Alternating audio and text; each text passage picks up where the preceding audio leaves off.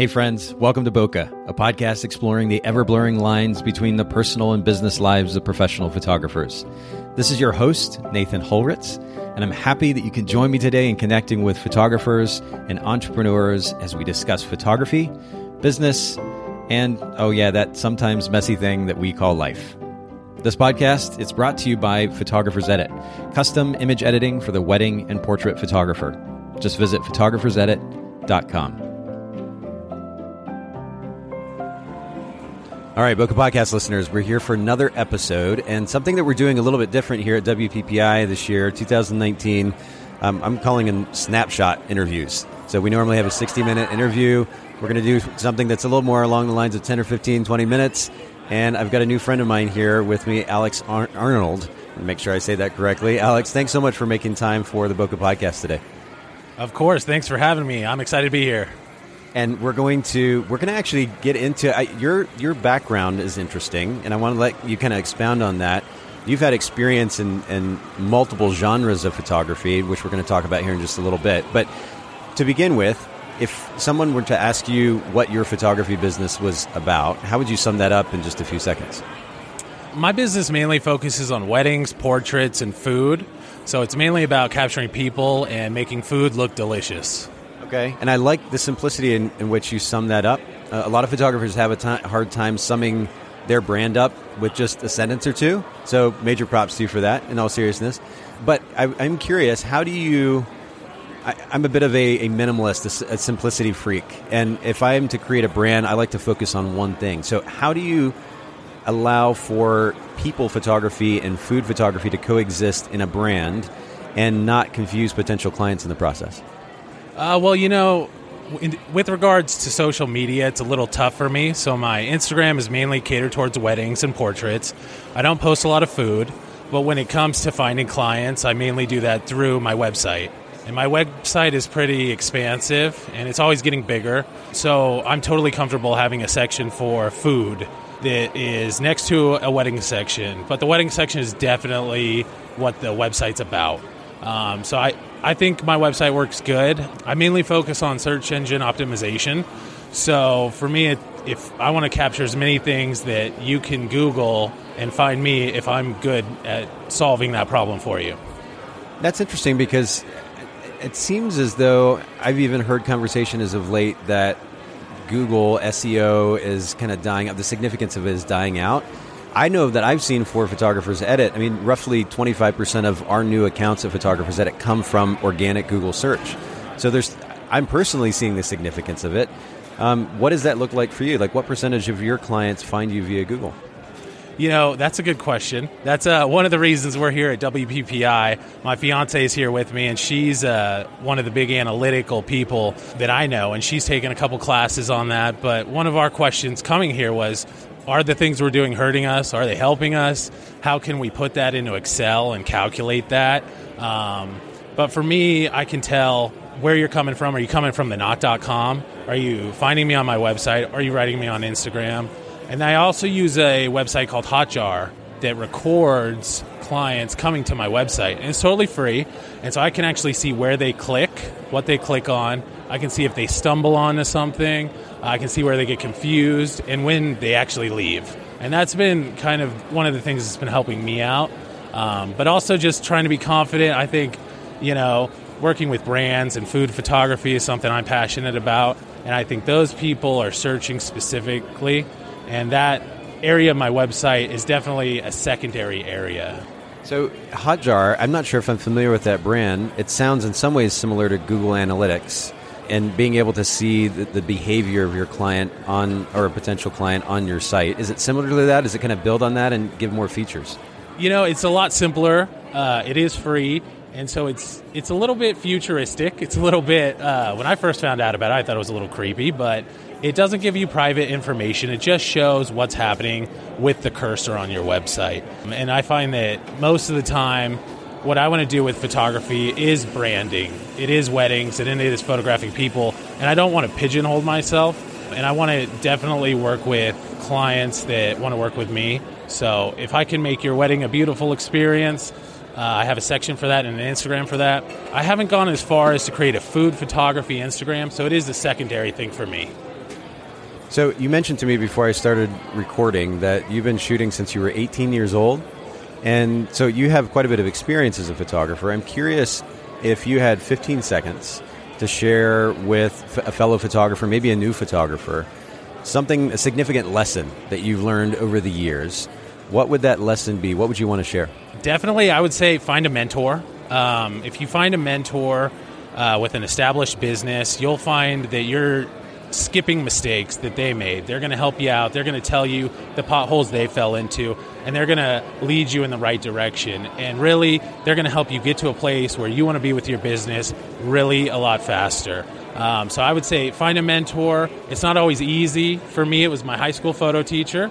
I fell in love with photography in Germany. I came home, and I just kept emailing him photos. Eventually, he started replying. And then eventually I got to shoot a wedding with him. He liked the work, so I got to get a paid internship with him and his wife for years. And I still shoot with them today. So that's definitely been one of the biggest motivators for me, one of the biggest things that helps me get clients, helps me skip a lot of steps.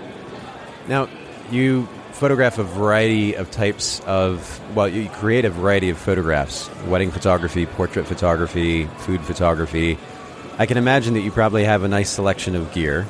I'm curious, what's a piece of gear these days that you can't live without, whether it's related to the food photography or the people photography? In terms of digital gear, I would say HoneyBook. That keeps me organized. It lets me know if I double book myself. It lets clients skip the post office, sign things digitally.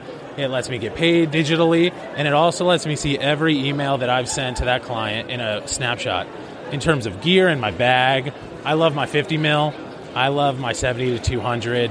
One thing about wedding photography for me is I don't want to miss anything. I think it's all about anticipation, being present.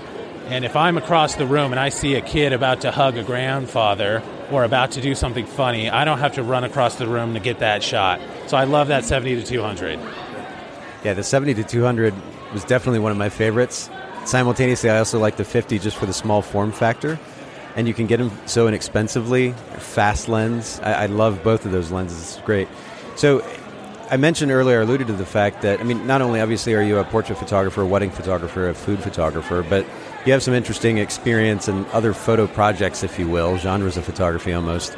And one of the things that you mentioned to me leading up to today's conversation was an experience that you had photographing Cold War safe houses. This is not something that I've ever heard from another photographer before, so this is interesting. And you said it actually ties to the way that you approach photography now, like wedding photography now.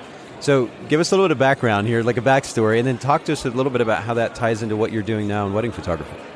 One of my close friends is a ex-CIA analyst, and he was putting together a project where he had access to some writing that wasn't known yet, that they were letting him publish, and he wanted to create a project where all those over 66 locations around Washington, D.C. would have photos to go along with them.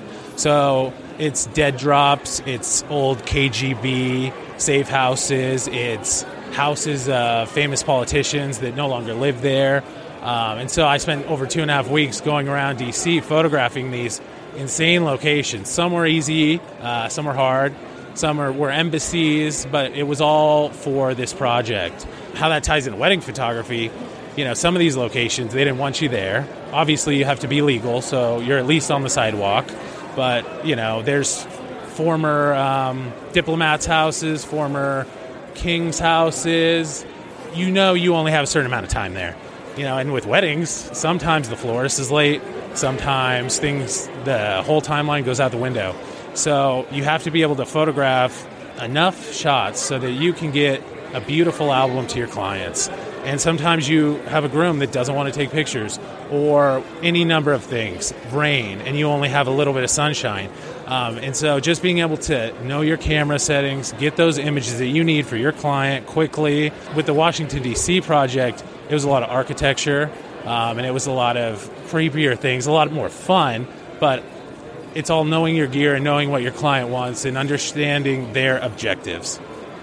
So being a wedding photographer, I've said this before, but I think if you're a good wedding photographer, you have to be one of the best all-around photographers, period. Because as wedding photographers, we photographed architecture, right? We're photojournalists, we're capturing moments. We're portrait photographers as well. We are landscape photographers sometimes. We're interior architecture photographers sometimes. It depends on the case. But you make an interesting point there, which is sometimes you have limited amount of time and you have to be able to work with the scenario and make the best of it. Part of that is knowing the gear. And part of it is your ability to be able to interact with the client or the clients involved. And you alluded to something which is interesting to me. In fact, I was just talking to another photographer, I think earlier today about this. I worked with a groom one time, a bride and groom, but we were doing an engagement session, so the bride and groom-to-be. And the groom in particular was not comfortable with public display of affection. So obviously I want to capture images, a portrait of this couple that reflects their connection. And instead it was looking something like a really awkward junior high dance, photo that is just contrived and stiff and just extremely awkward to look at.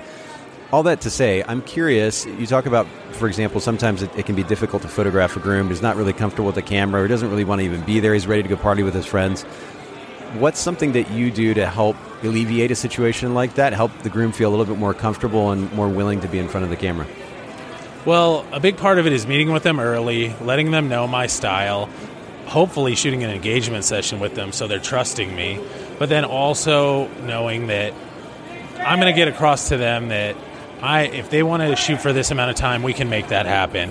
And saying, trust me, we don't have to shoot all day. I'm not the photographer who's going to take you away from your party for 45 minutes. But if you want me to, we'll make art for 45 minutes. That sounds great.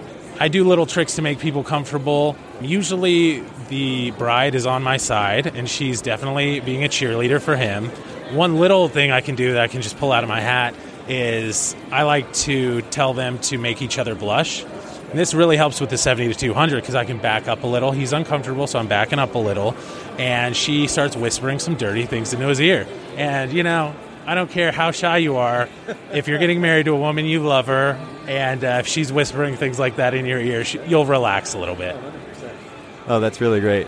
I don't know if I ever specifically asked one of my couples to do that, and I'm kind of disappointed in myself. Like, I would love to have seen the response. I can only imagine, like you said, them blushing, laughing, feeling a little bit awkward and embarrassed in the moment, but it translates to real emotion, which is so much of what we want to be able to capture in a subject. So that's really, really great. Share with our listeners, just real quickly, if you will, where they can find you online, follow what you're doing on Instagram, social media, or on your website.